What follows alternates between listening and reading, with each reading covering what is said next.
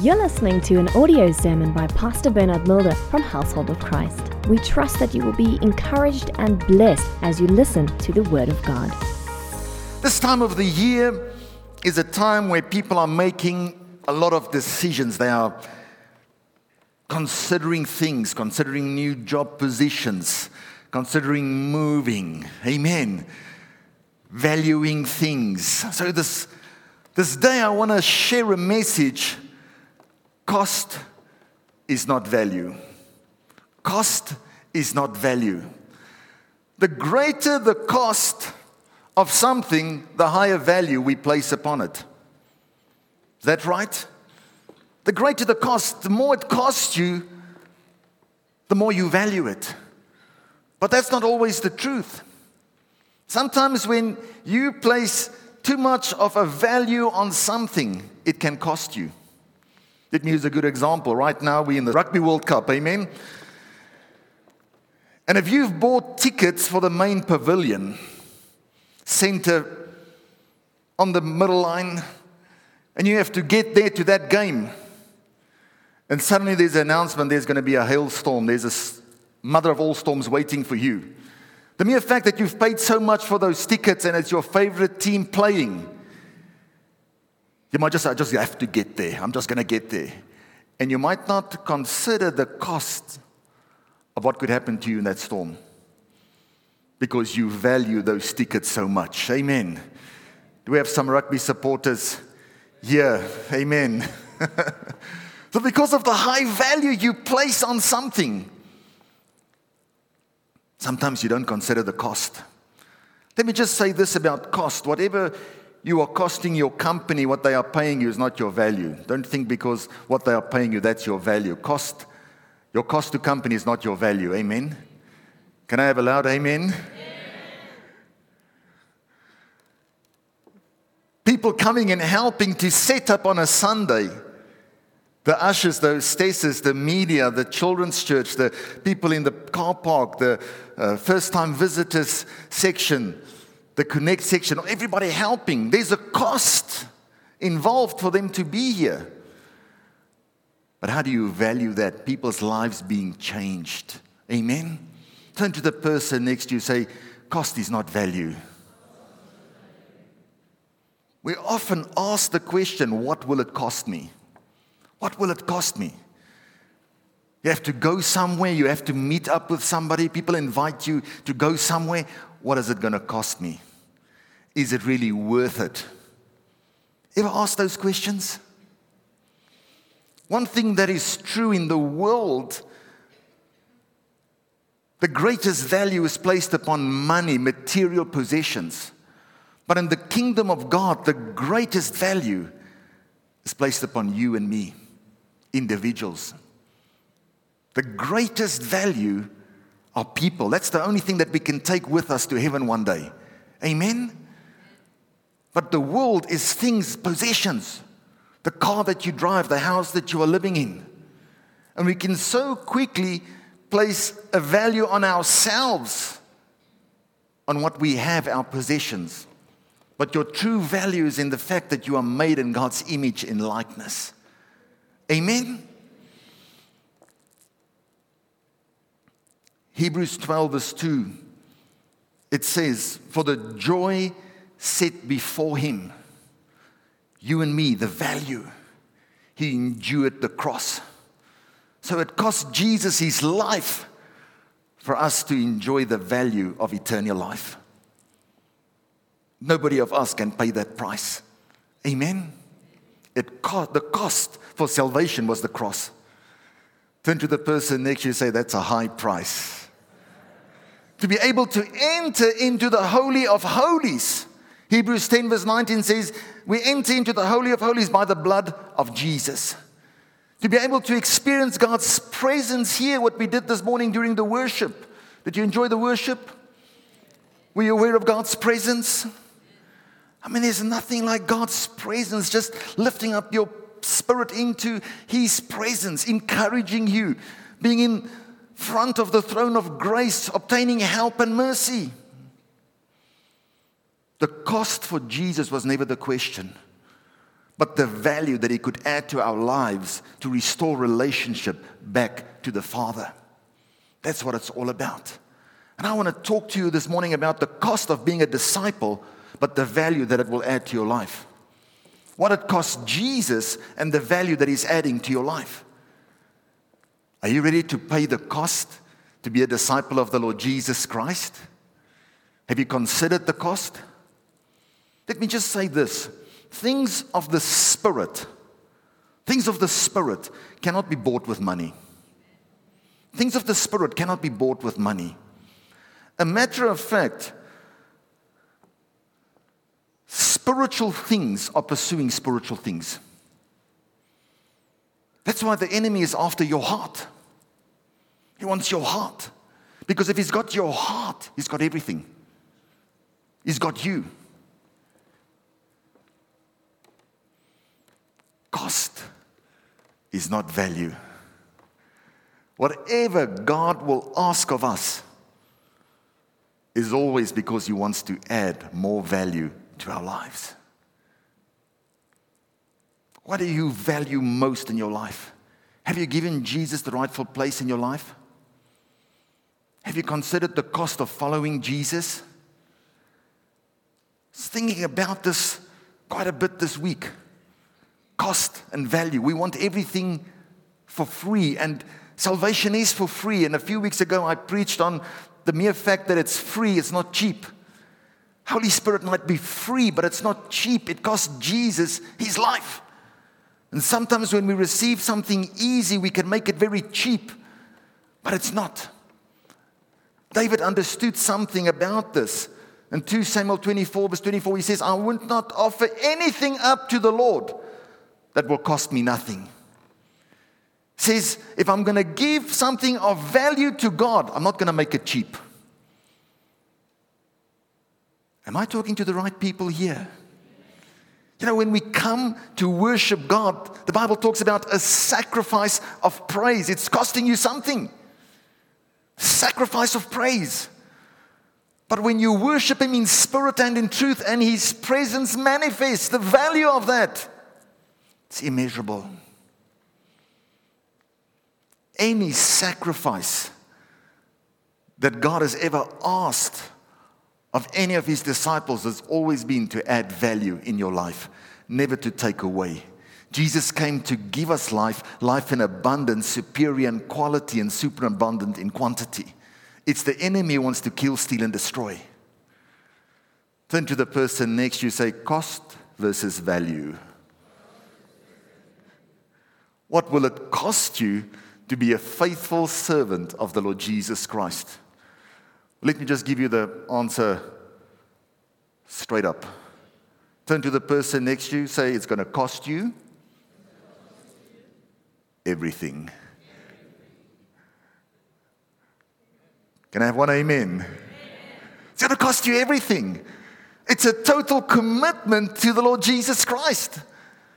Not halfway, not being lukewarm, but being on fire for God. Amen. In Luke 14, Jesus said, count the cost. Count the cost. Take some time and see if this is really what you want to do. He says, make a decision and purpose in your heart if you want to do this. With your whole heart. This is what God wants and requires of us. To serve him with your whole heart, with everything. A total surrender. Luke 9 verse 57. I'm reading from the Passion Translation, so if you have the Passion Translation, you can follow. Otherwise, you can just follow on the overhead. On their way, some came up to Jesus and said, I want to follow you wherever you go. It's always good to have an attitude, a willingness to say, Jesus, I want to follow you. Jesus replied, yes, but remember this, even animals in the field have holes in the ground to sleep in, and birds have their nests, but the Son of Man has no place here to lay down his head. Jesus then turned to another and said, come be my disciple. Jesus is saying this to everybody, be my disciple. He replied, someday. I will, Lord. But allow me first to fulfill my duty as a good son and wait until my father passes away. Jesus told him, don't wait for your father's burial. Let those who are already dead wait for death. But as for you, go and proclaim everywhere that God's kingdom has arrived. Still another said to him, Lord, I want to follow you too. But first, let me go home and say goodbye to my entire family. Jesus responded, why do you keep looking backward to your past and have second thoughts about following me? When you turn back, you are useless to the kingdom realm. Wow. When I read this, it just spoke to me on so many levels. The first is, come be my disciple. And he replied, someday. We often procrastinate. He said, yeah, first, let me be a good son. How many of us say we want to follow God, but we say, let me just sort out myself and first become good, and then I'll follow the good shepherd? Let me just give it to you up straight. You don't become good and then you follow Jesus. You follow Jesus, then you become good. Amen? You don't say, I'm gonna start living a holy life and then I'm going to serve a holy God. No, you start serving a holy God, then He helps you to start living a holy life. Amen?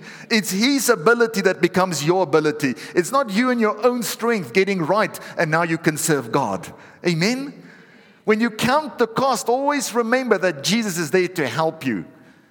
Anybody can say, I want to follow Jesus.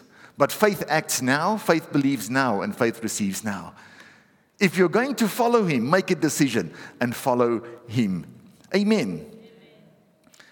Jesus said here to him, go and proclaim everywhere that God's kingdom has arrived. God's kingdom has arrived. Can I just say this? Every member should be a missionary going out and proclaiming the Word of God, sharing that there's hope, telling people about Jesus, inviting people to church. Amen? Turn to the person next to you, say, you're a missionary in the church. We want people to connect with Jesus because as soon as they connect with Jesus, there are so many benefits. When you look at Psalm 103, the New King James says, bless the Lord, O my soul, and forget not all His benefits. So counting the cost is one thing, but the benefits when you start serving Jesus is so much.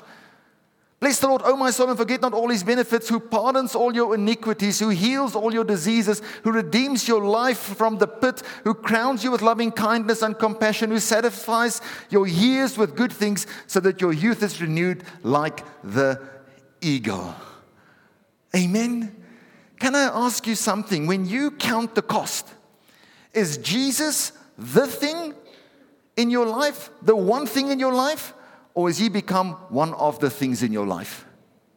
Because when we read here, the people, the excuses that they are making, they're not saying they don't want to serve Jesus. They are saying, I want to follow Jesus. I want to follow you wherever you go. There's a willingness. But the mistake that we make, Jesus has become one of the things and not the number one thing. Every time they said, let me first go do this. It's only Jesus that can look into your heart and see if He is the first thing in your life or if there's other things that is first. But through our actions and our behavior and the things that we do, we can see if Jesus is first or not. First, let me go and do this. First, let me go and do this. Turn to the person next to you, say, cost is not value. Can I tell you what the cost will be? The cost will always be, put Jesus first. Turn to the person next to you, say, put Jesus first. So what are the good excuses that people use What are the good excuses that people use? The number one excuse from this scripture is family. Family. Family can so easily become an excuse. I'm not saying don't put your family first. Look after your family, please. But I think what Jesus is talking about, if I can go back to rugby World Cup right now. I think where the problem comes in is where we can make all our arrangements and plan to have our family ready to watch the rugby or to be at the stadium. Have you done your homework? Is all your homework done? Because we're not going to do homework when you're going to watch rugby. I'm not doing revisions with you when we're watching rugby. Have you done your extra homework? Have you gone for your extra lessons? Have you done your exercises for your sport? The test that you are writing that you have to study, have you finished all of that? Because when it's ragaboos time, none of these things are going to happen. Am I talking to the right people here? I think the problem is when we can make time for something like rugby and arrange our family for rugby. But when it comes to a Sunday service, 9:30, no, we have to study. We have to do this. And we have all these excuses. Oh, my outfit wasn't ready. But for the rugby, you've got matching outfits and everything ready. And lo and behold, if you've got the wrong outfit on, we'll just push you aside. Am I talking to the right people here? Count the cost. And I think this is what Jesus is saying here. What's more important to you? Who are you putting first? This time of the year where you are making decisions concerning jobs, be very careful that you're not accepting a job that will hinder you in serving God. Moving to a town that will influence your relationship with the Lord Jesus Christ. Can I just talk about cost and value? Sometimes we don't realize the value of a living church until it's cost us. A living church where the life is Christ Himself. A living church is the reservoir of God's power.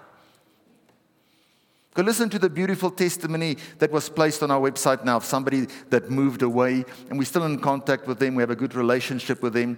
But just a beautiful testimony of how she values household of Christ.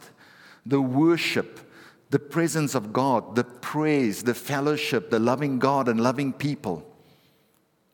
Amen? Cost and value. Cost and value.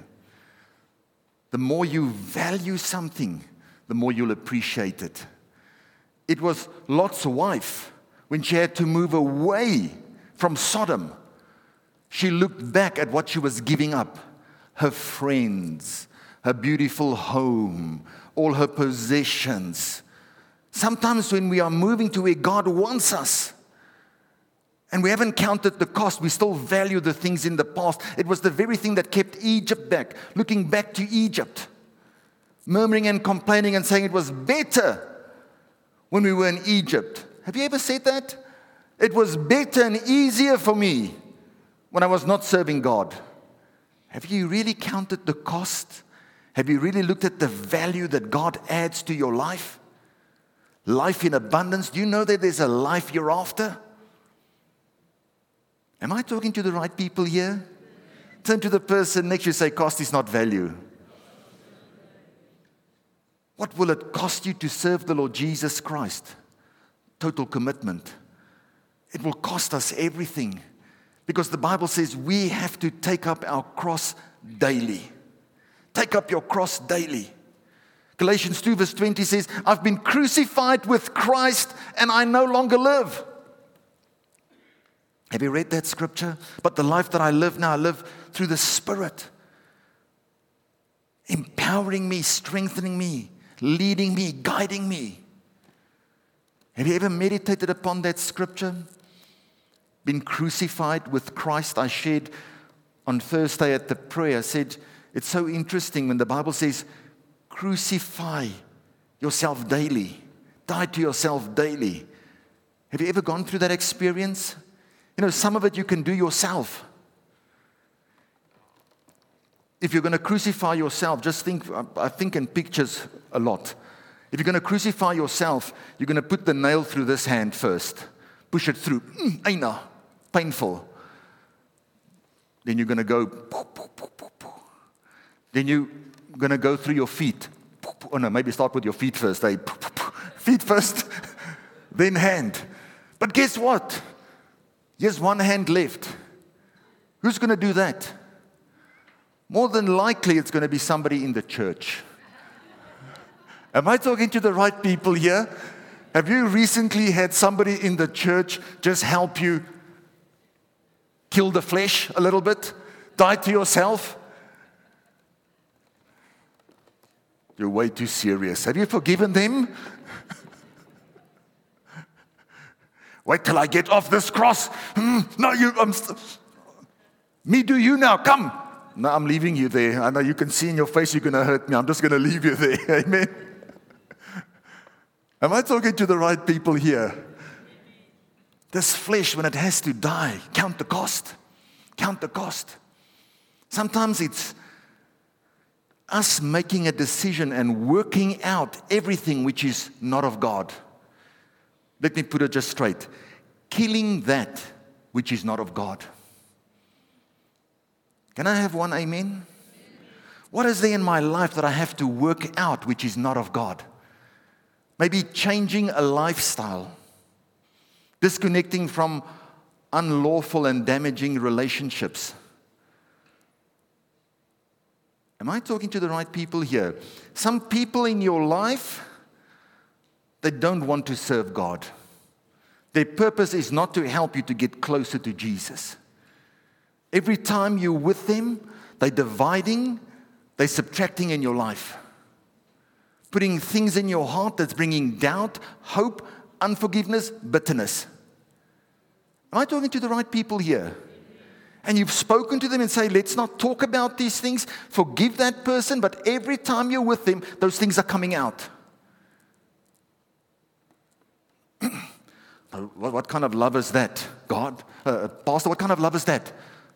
You said then loving God, loving people. That is loving God and loving people. If bitterness remains in your heart and that offense grows, it can cost you your salvation. The cost of keeping this pure comes at a cost. But when this is pure, the value is you'll see God. Blessed is the pure in heart, for they will see God. If there's friends and family that's always contaminating your heart, keep a bit of a distance. Pray for them and love them and encourage them. But don't let them defile your heart. Protect this with everything. Am I talking to the right people here?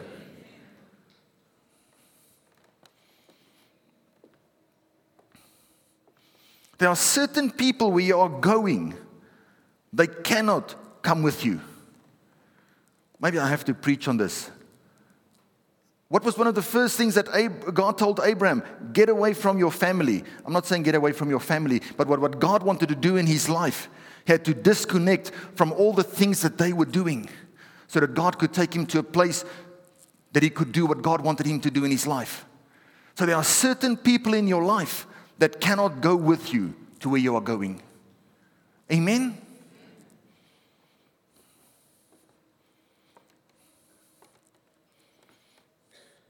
Certain things we have to work out of our system, out of our lives.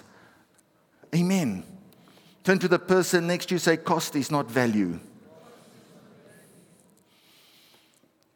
Leaving friends who seek to lay you astray. Young people, there are certain people, certain friends, their intention is not to get you into church. Their whole plan is to get you out of church. Be careful of those friends. Amen? If God gives you a warning about a friend, listen. If your parents warn you about a friend, listen.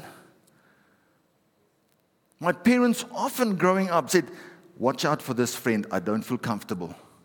It's not that they are bad. We keep on praying for them. But there are certain relationships that's there to derail you. Can I have an amen?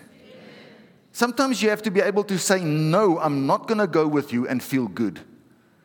Because you know you are choosing life by saying no. A yes is not always choosing life. Sometimes it's no, I'm not going to go with you where you are going right now. Because I know it's going to influence me and take me away from Jesus. Where you want to take me, I know God is not welcome there. Some personal commitments that you are making in your own life, let your yes be your yes. Amen? Counting the cost. If we're going to be a disciple of the Lord Jesus Christ, let's count the cost so that we can finish strong. Amen? It's going to cost you something to change. It's going to cost you something to change. That's why I challenge people. I say, come to church for 1 year. That's the cost. And let's see what the value will be after a year. How much God will change your life. Amen? I used to say 6 weeks, but I don't like that 6 weeks commitment. 6 weeks is not a commitment. A year is a commitment. Amen? A year is a commitment. So make that decision to walk with God. When you've counted the cost and you make a decision, I'm going to walk with God, there's certain things that's going to start happening in your life that's just going to change your life. Turn with me to Psalm 1. As I was preparing this message for today, God was busy with so many things, but God led me to Psalm 1. And I want to read it. I'm reading from the Passion Translation. It says, what delight comes to the one who follows God's ways. The one who's counted the cost and said, I'm going to follow God's ways, there's happiness. He won't walk in the step with the wicked, nor share the sinner's way, nor be found sitting in the scorner's seat. I shared on Thursday and I said it's very interesting. Listen to me. You don't just end up sitting in sin. You first walk with it. You're moving with it. So it's not that you're attached to it. You're just moving with it. Moving with the wrong people. Then you start standing with the wrong people. So now you're getting a bit stuck. And then you go sit. You first walk with people that gossip, just listening. Then you start standing, and then you get comfortable, and now you listen, and then you become a gossiper yourself. Am I talking to the right people here? But he says the person that makes a decision not to walk, says when God is your delight and you say, I've counted the cost, he won't walk in the step with the wicked, nor share the sinner's way, nor be found sitting in the scorner's seat. His pleasure and passion is remaining true to the word of I am, meditating day and night in the true revelation of the light. And you can go look at Joshua 1 verse 8. I've preached on it many times, where Joshua says, meditate on the word of God. Let it be in your mouth. Say it, do it, and your ways will become successful. Amen. So allowing the word of God to become an integral part of your life is key to be successful. He will be standing firm like a flourishing tree. He'll be standing firm like a flourishing tree. Psalm 92 verse 13 says, those who are planted in the house of the Lord, they will flourish. Turn to the person next to you, say, get planted. Let me just tell you something straight out. Some people will never start to flourish in their lives because they're not planted. They're hopping from church to church. They're hopping from conference to conference. And that is not the biblical way. The right way is get planted. When you get planted, your roots can grow downward and you can start to grow upward and you can start to bear decent fruit. If you're a pot plant, you become a beautiful plant. We can put you in the shade, and then we put you in the rain, and then we put you in the sun, and we can move you around. But you're never going to become strong. You're never going to start to flourish the way that God intended you to flourish. It's only when those roots go down. Can I have an amen? Amen. That's the cost. That's the cost.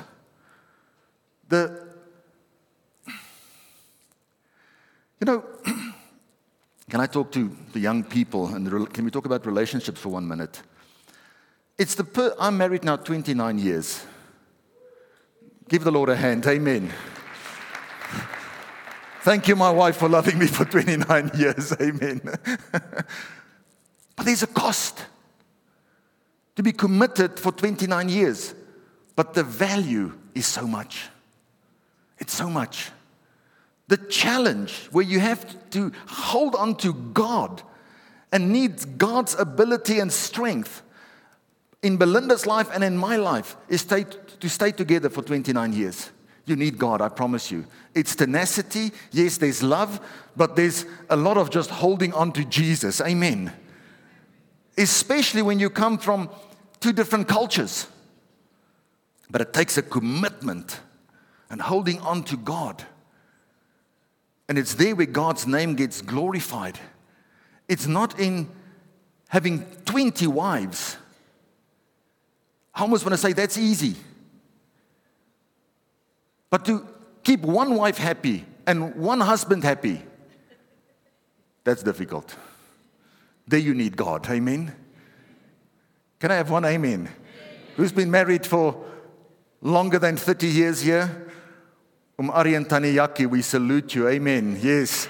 Those people, give the Lord a hand. Those that are married for more than 30 years, I salute you. I know the love that you have for your wife and the love that she's got for you. Amen. Paul says, you might have 10,000 teachers, but you have one father that's looking after you. Who's your father that takes care of you? Who's the one that will walk down the aisle with you? Because that's the key. That's the real challenge, is to be planted in the house where God has placed you. Peter wrote in 1 Peter 5, verse 2, you can go read. He says, shepherd the flock of God which is among you. Shepherd the flock of God which is among you. That means those that are here that you can see, shepherd them. You cannot be shepherded through a television. You can receive teachings, but it's only an inflow. That's the Dead Sea. Just water flowing in and you receiving and I'm blessed. Hallelujah. But where is it flowing to? Because relationship is mutual. We must be able to communicate and talk. Or when you pray, are you the only one talking to God? Because that's not relationship. Relationship is when it's mutual.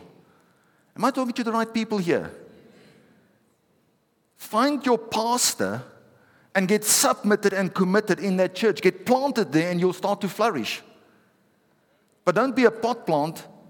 If the devil can move you every few years from one church to another church, you'll never become strong and reach your full potential and flourish.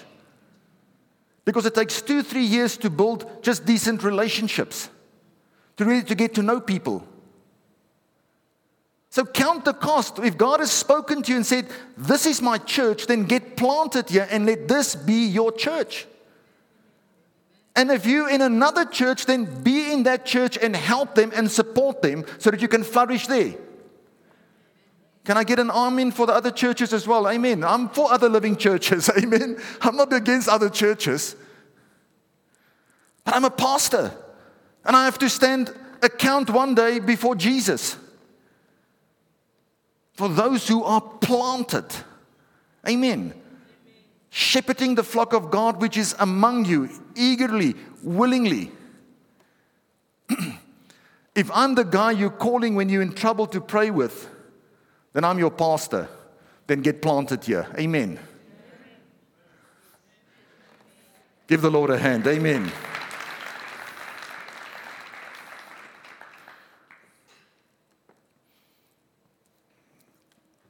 I love the Psalm 1. I was meditating on this. You will be standing firm like a flourishing tree, planted by God's design, deeply rooted by the brooks of bliss, bearing fruit in every season of its life. You know, when I read this, the first scripture that came to mind was Genesis 26:12. bearing fruit in its season. You know what Genesis 26:12 says? It says, then Isaac sowed in that land and reaped in the same year 100-fold, and the Lord blessed him. Have you ever read that scripture? I mean, people use it for offering and everything, and I'm not taking up an offering now. But I love that scripture when it says he reaped 100-fold. You know why I love that scripture? Because of verse 1. Because of verse 1. Put up verse 1 quickly. You know what verse 1 says? Verse 1 says, there was a famine, and then there was a second famine. So there was a drought, and then it got drier. Turn to the person next to you and just whisper, say, sounds like my life. So I'm facing things like that. Have you been in a situation where it was tough, and then it got tougher? And all that Abraham did is he said yes to Jesus. He said, God, I'm going to follow you. After God said, I'm going to bless you, I'm going to reward you, I'm going to protect you, I'm going to lead you, I'm going to be your God. He runs into a famine and a second famine. But in that second famine, the Bible says Isaac sowed, planted, and he reaped 100-fold. And I said, cost and value, cost and value. What did it cost him? Why did he have that value? How is it that, because most people in the world, they'll tell you if there's a famine and a second famine, hold on. Don't plant anything. Am I talking to the right people here? But he planted an 100-fold return. And I said, okay. And this week on Thursday, I was just chatting to my mom during the week. We were talking about the miracle seed, the grace and miracle seed. And we were talking about tithing and everything. And to be honest, growing up, my grandfather, my mother's father, he was always a giver. So I knew him as a giver. I've got his names as well. So I had a lot of favor from him. I got extra stamps and coins and benefits just having the name Bernard. Amen. So very grateful for him for blessing me. So I always in my mind thought that he was the giver, and that's why my parents were givers and tithers. But when I was talking to my mom this week, she said to me, did you know it was your dad who taught me to tithe? And I said, no, I didn't know that. And she said, it was your dad. And when she said that, suddenly a lot of things just made sense in my mind about my dad, remembering how he would sit down and write down the budget. And right at the top, he would always put the tithes, tiendes. He would write tithes at the top. And he would always put God first in what he gave. And how this actually happened, my mom was having a conversation with somebody, and they were saying to her, I don't know how you've always got enough.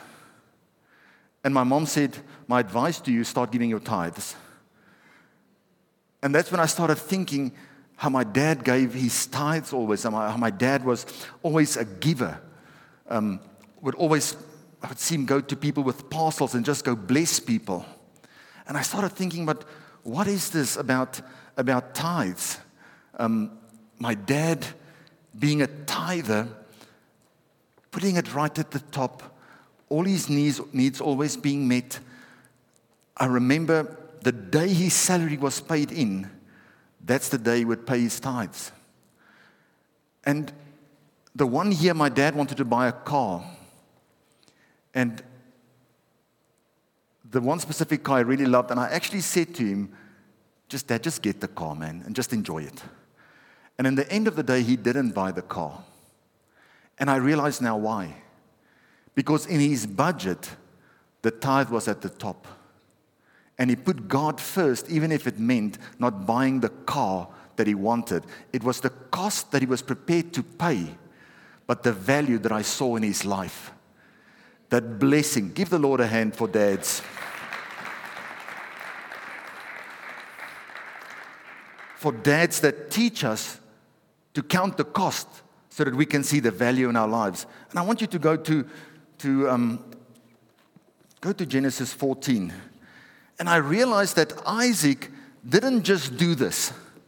He didn't just do this. He had a dad that taught him this. And I want to speak to you quickly here. Look here. Genesis 14:20, it says here, and he gave a tithe of all. Then Melchizedek, king of Salem, brought out bread and wine.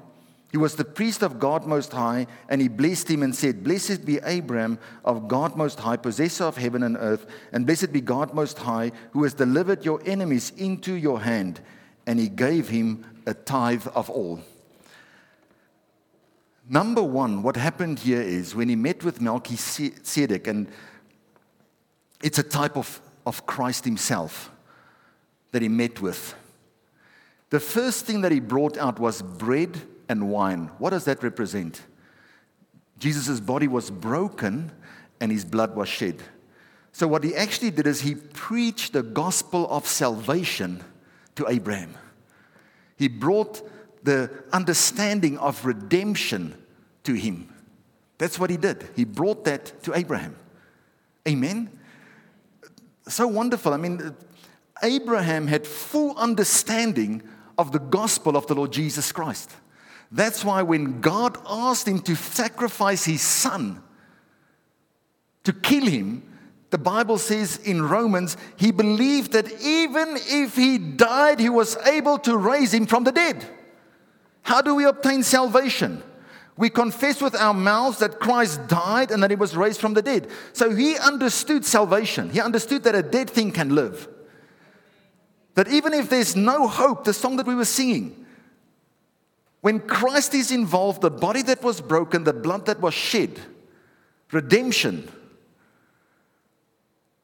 there can be new life. So Abraham, after this message was shared with him, he gave a tithe of everything to Melchizedek. Now, a tenth represents perfection. Wow. It means the man that's being redeemed of all. That's why he gave a tithe. So now you can understand later on, even when Moses got the law, every 10th animal they had to give to redeem the rest. Amen? When Abraham sent his servant to go find a wife for his son, how many camels did he send with him? 10. Why? Because it represented all his wealth, everything that he's got. Joseph did exactly the same. He sent 10 donkeys with the possessions to his father. So he could understand Joseph is there. He's in charge of everything. The 10 commandments. Amen? If you break one, you've broken all. But if you give the 10th, all is covered and blessed. Malachi 3. Can you see what God is doing here? So he taught that to his sons. That's why Isaac said, you know what, no problem. Famine, second famine. God, I know you've got me. I'm going to sow, and I know because your redemptive power is on everything that I do, you're going to bless the work of my hands. That's why Jacob, later on in Genesis 28:22, he says, in everything that you give me, surely I'm going to give you a tithe. He says, I'm not playing around with this. Everything, as soon as it comes, everything, I'm going to give a tithe. I'm redeeming it all so that your favor and your blessing can rest upon it. Amen. I thank God for dads that teach us the truth when it comes to finances. That's why giving a tithe, they started doing it as a law, but Abraham actually gave it out of a relationship. And we write that test every single day still. Amen?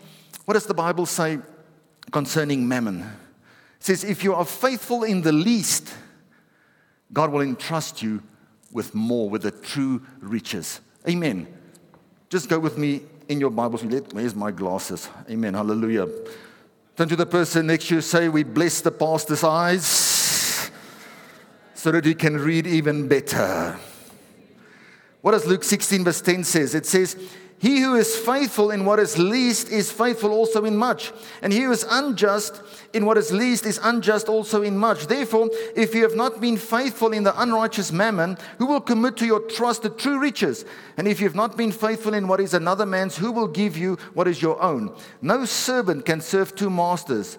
For either he will hate the one and love the other, or else he will be loyal to the one and despise the other. You cannot serve God and mammon. Now, I want you to see this.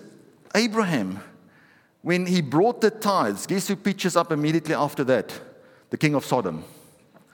And he says, I'm going to make a deal with you. You can keep the people.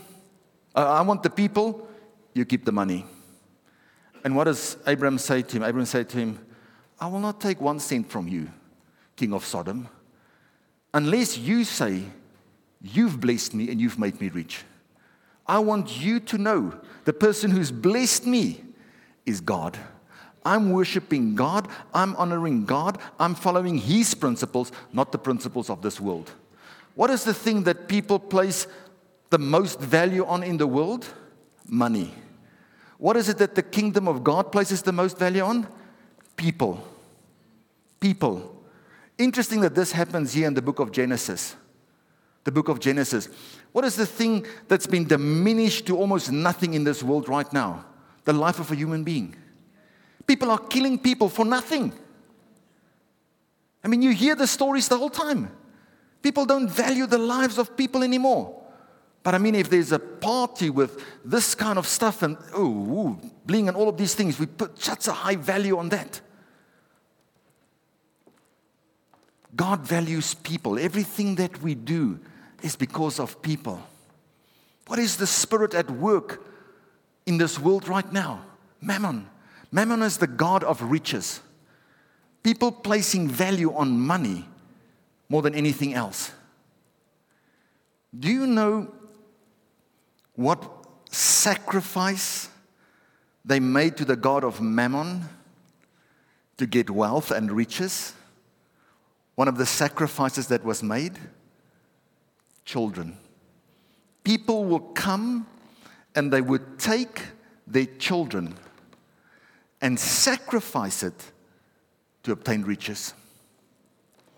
That was the cost so that they could have that value in their lives. Don't people still do that today? How many people sacrifice their families? Am I talking to the right people here? I'm talking about cost and value. Working so many hours. And I'm all for hard work and long hours. But sacrificing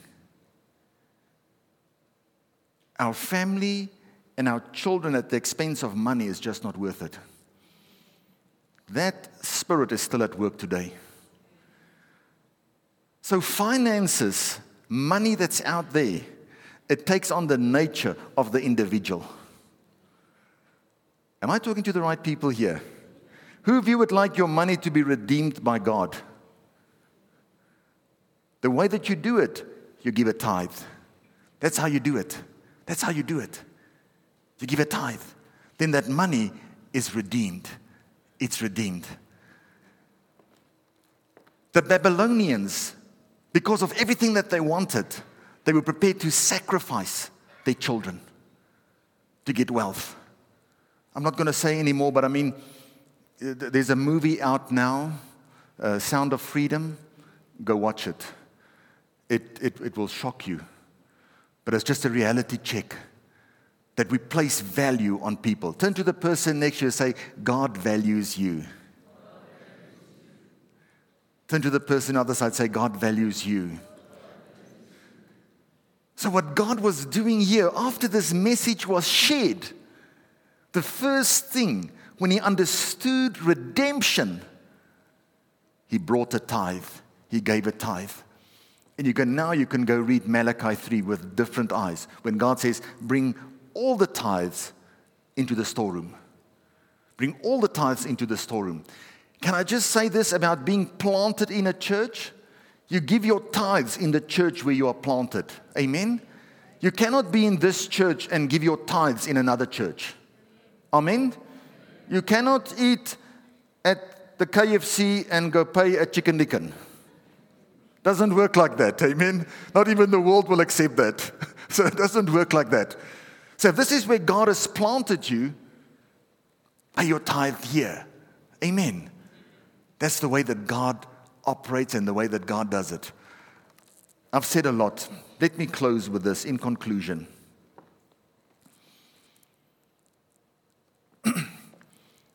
Very interesting that Babylon, that sacrificed the children, the meaning of that name is to cause confusion. And I think more than ever there's confusion in the church when it comes to money and finances. Am I talking to the right people? The Bible says, heal the sick, cleanse the lepers, cast out demons. Freely you have received, freely give. Is that right? Is that what the Bible says? It says healing, serious diseases, deliverance, salvation. Freely you've received, freely give. Turn to the person next to you, say salvation, because Jesus is life, but it's free. So listen to me very clearly. You don't pay for healing. You don't pay for deliverance. You don't pay for salvation. It's unscriptural.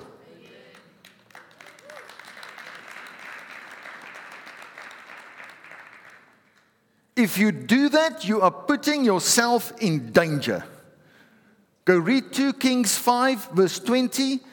When Gehazi went to Naaman after Elisha told him, no, I'm not going to receive any money for the healing of the leprosy. Interesting that the Bible mentions leprosy in the sentence when he says, heal the sick, heal the lepers, cast out demons, freely you've received, freely give. Naaman was healed of leprosy. After he was healed, he valued his healing so much. He valued it so much that he said, it must cost me something. I want to pay. Go take time and go read 2 Kings 5. He urged, he pushed, he pressurized. He did not stop with Elisha. I want to give you something. I want to give you something. I want to give you something. And he just said, no, no, no, no. It's not your time to give, it's your time to receive. Your time to give will come, but it's not now. Am I helping some of you here? Gehazi looked at this from a natural point of view and he said, stupid man of God. He's missing out on an opportunity of a lifetime. I will quickly run. Go to 2 Kings 5:20. That's exactly what it says. Just put it on the overhead. 2 Kings 5:20.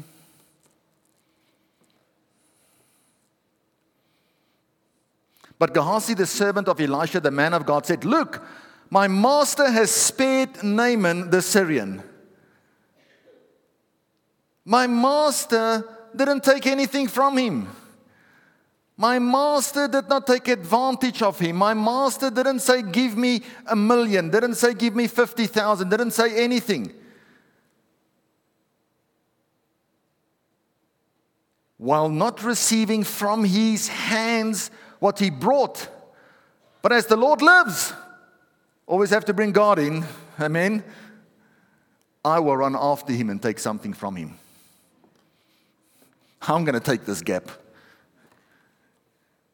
He doesn't see it, I see it. And he takes it. And you know what happens? He becomes a leper. Elijah did 8 miracles. Elisha did 16 miracles. Gehazi was the servant of the man of God. He was supposed to do 32 miracles. But he became a leper because of money. Taking when he's not supposed to take. Go read the whole thing. When Elisha met with him, he said, is it our time to receive clothes? Is it our time to receive olives? Is it our time to take from this man now? He says, it's not our time to take now. It's our time to give now. What God has given us freely, we are giving Him freely. And what God has blessed him with, the time will come. But the time is not now. Because now, what price tag do you put on an incurable disease?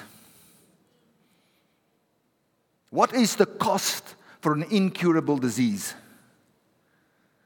What will somebody pay to be cured of You cannot. That's why you cannot take advantage of people when they are desperate. Because God sees it. He sees it. Do you know, go read Ezekiel, I think it's Ezekiel 16 verse 49 and 50. The sins that Sodom committed. They did not have compassion for people. Their hearts were hardened towards people. It's one of the reasons why God destroyed them. So this is the thing Isaiah warns. He says, deep darkness will fall upon people. Ignorance will come upon people. Confusion will come upon people. Don't let there be confusion when it comes to money and healing, money and deliverance. God has given those things freely to us. We give it freely with a joyful heart. Will you be in the house and you can sow a seed? Yes, you can do that. But you don't pay for your healing. Amen? Never give when you are desperate. Never give when you are anxious. Never give when you are unhappy. God wants you to be a happy giver at all times. Amen. Am I helping some of you here today? Turn to the person next to you, say, cost is not value. So the cost for deliverance, for healing, it's free. It's free, but it's not cheap. Amen. We're here to be a blessing to people. Go read Galatians 6. The Bible says, don't muzzle the ox. We're here to be a blessing to a man of God. I believe you can bless a man of God. Amen. Turn to the person next to you, say, you can bless a man of God. But don't come with money when you want healing. Amen. When you need deliverance. That's not the time to give money. Amen. Let me close now. Let me try and close again. Amen. There's probably going to be memes about this again, me trying to close. Amen. Turn to the person next to you, say, cost is not value. So can I try and close? Amen. There's a cost to be a disciple. There's a cost to be a disciple. Let's not water it down. David said, I will not offer anything to the Lord that costs me nothing. Jesus requires of us, when we follow Him, to take up our cross daily. That cross is not a heavy burden. His yoke is easy and His burden is light. His yoke is easy, His burden is light. To help us to get from where we are to where God wants us to be. Abraham was a tither. He taught it to Isaac, although you never see that Isaac gave a tithe, but he did so in a famine. But you see, Jacob says, God, when you bless me, I'll give a tenth. Because he understood the redemptive power that rested upon everything when he honored God with his tithes and his offerings.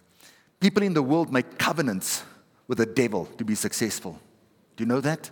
You read about that, how they sell their souls. You don't have to do that. We're in covenant with God.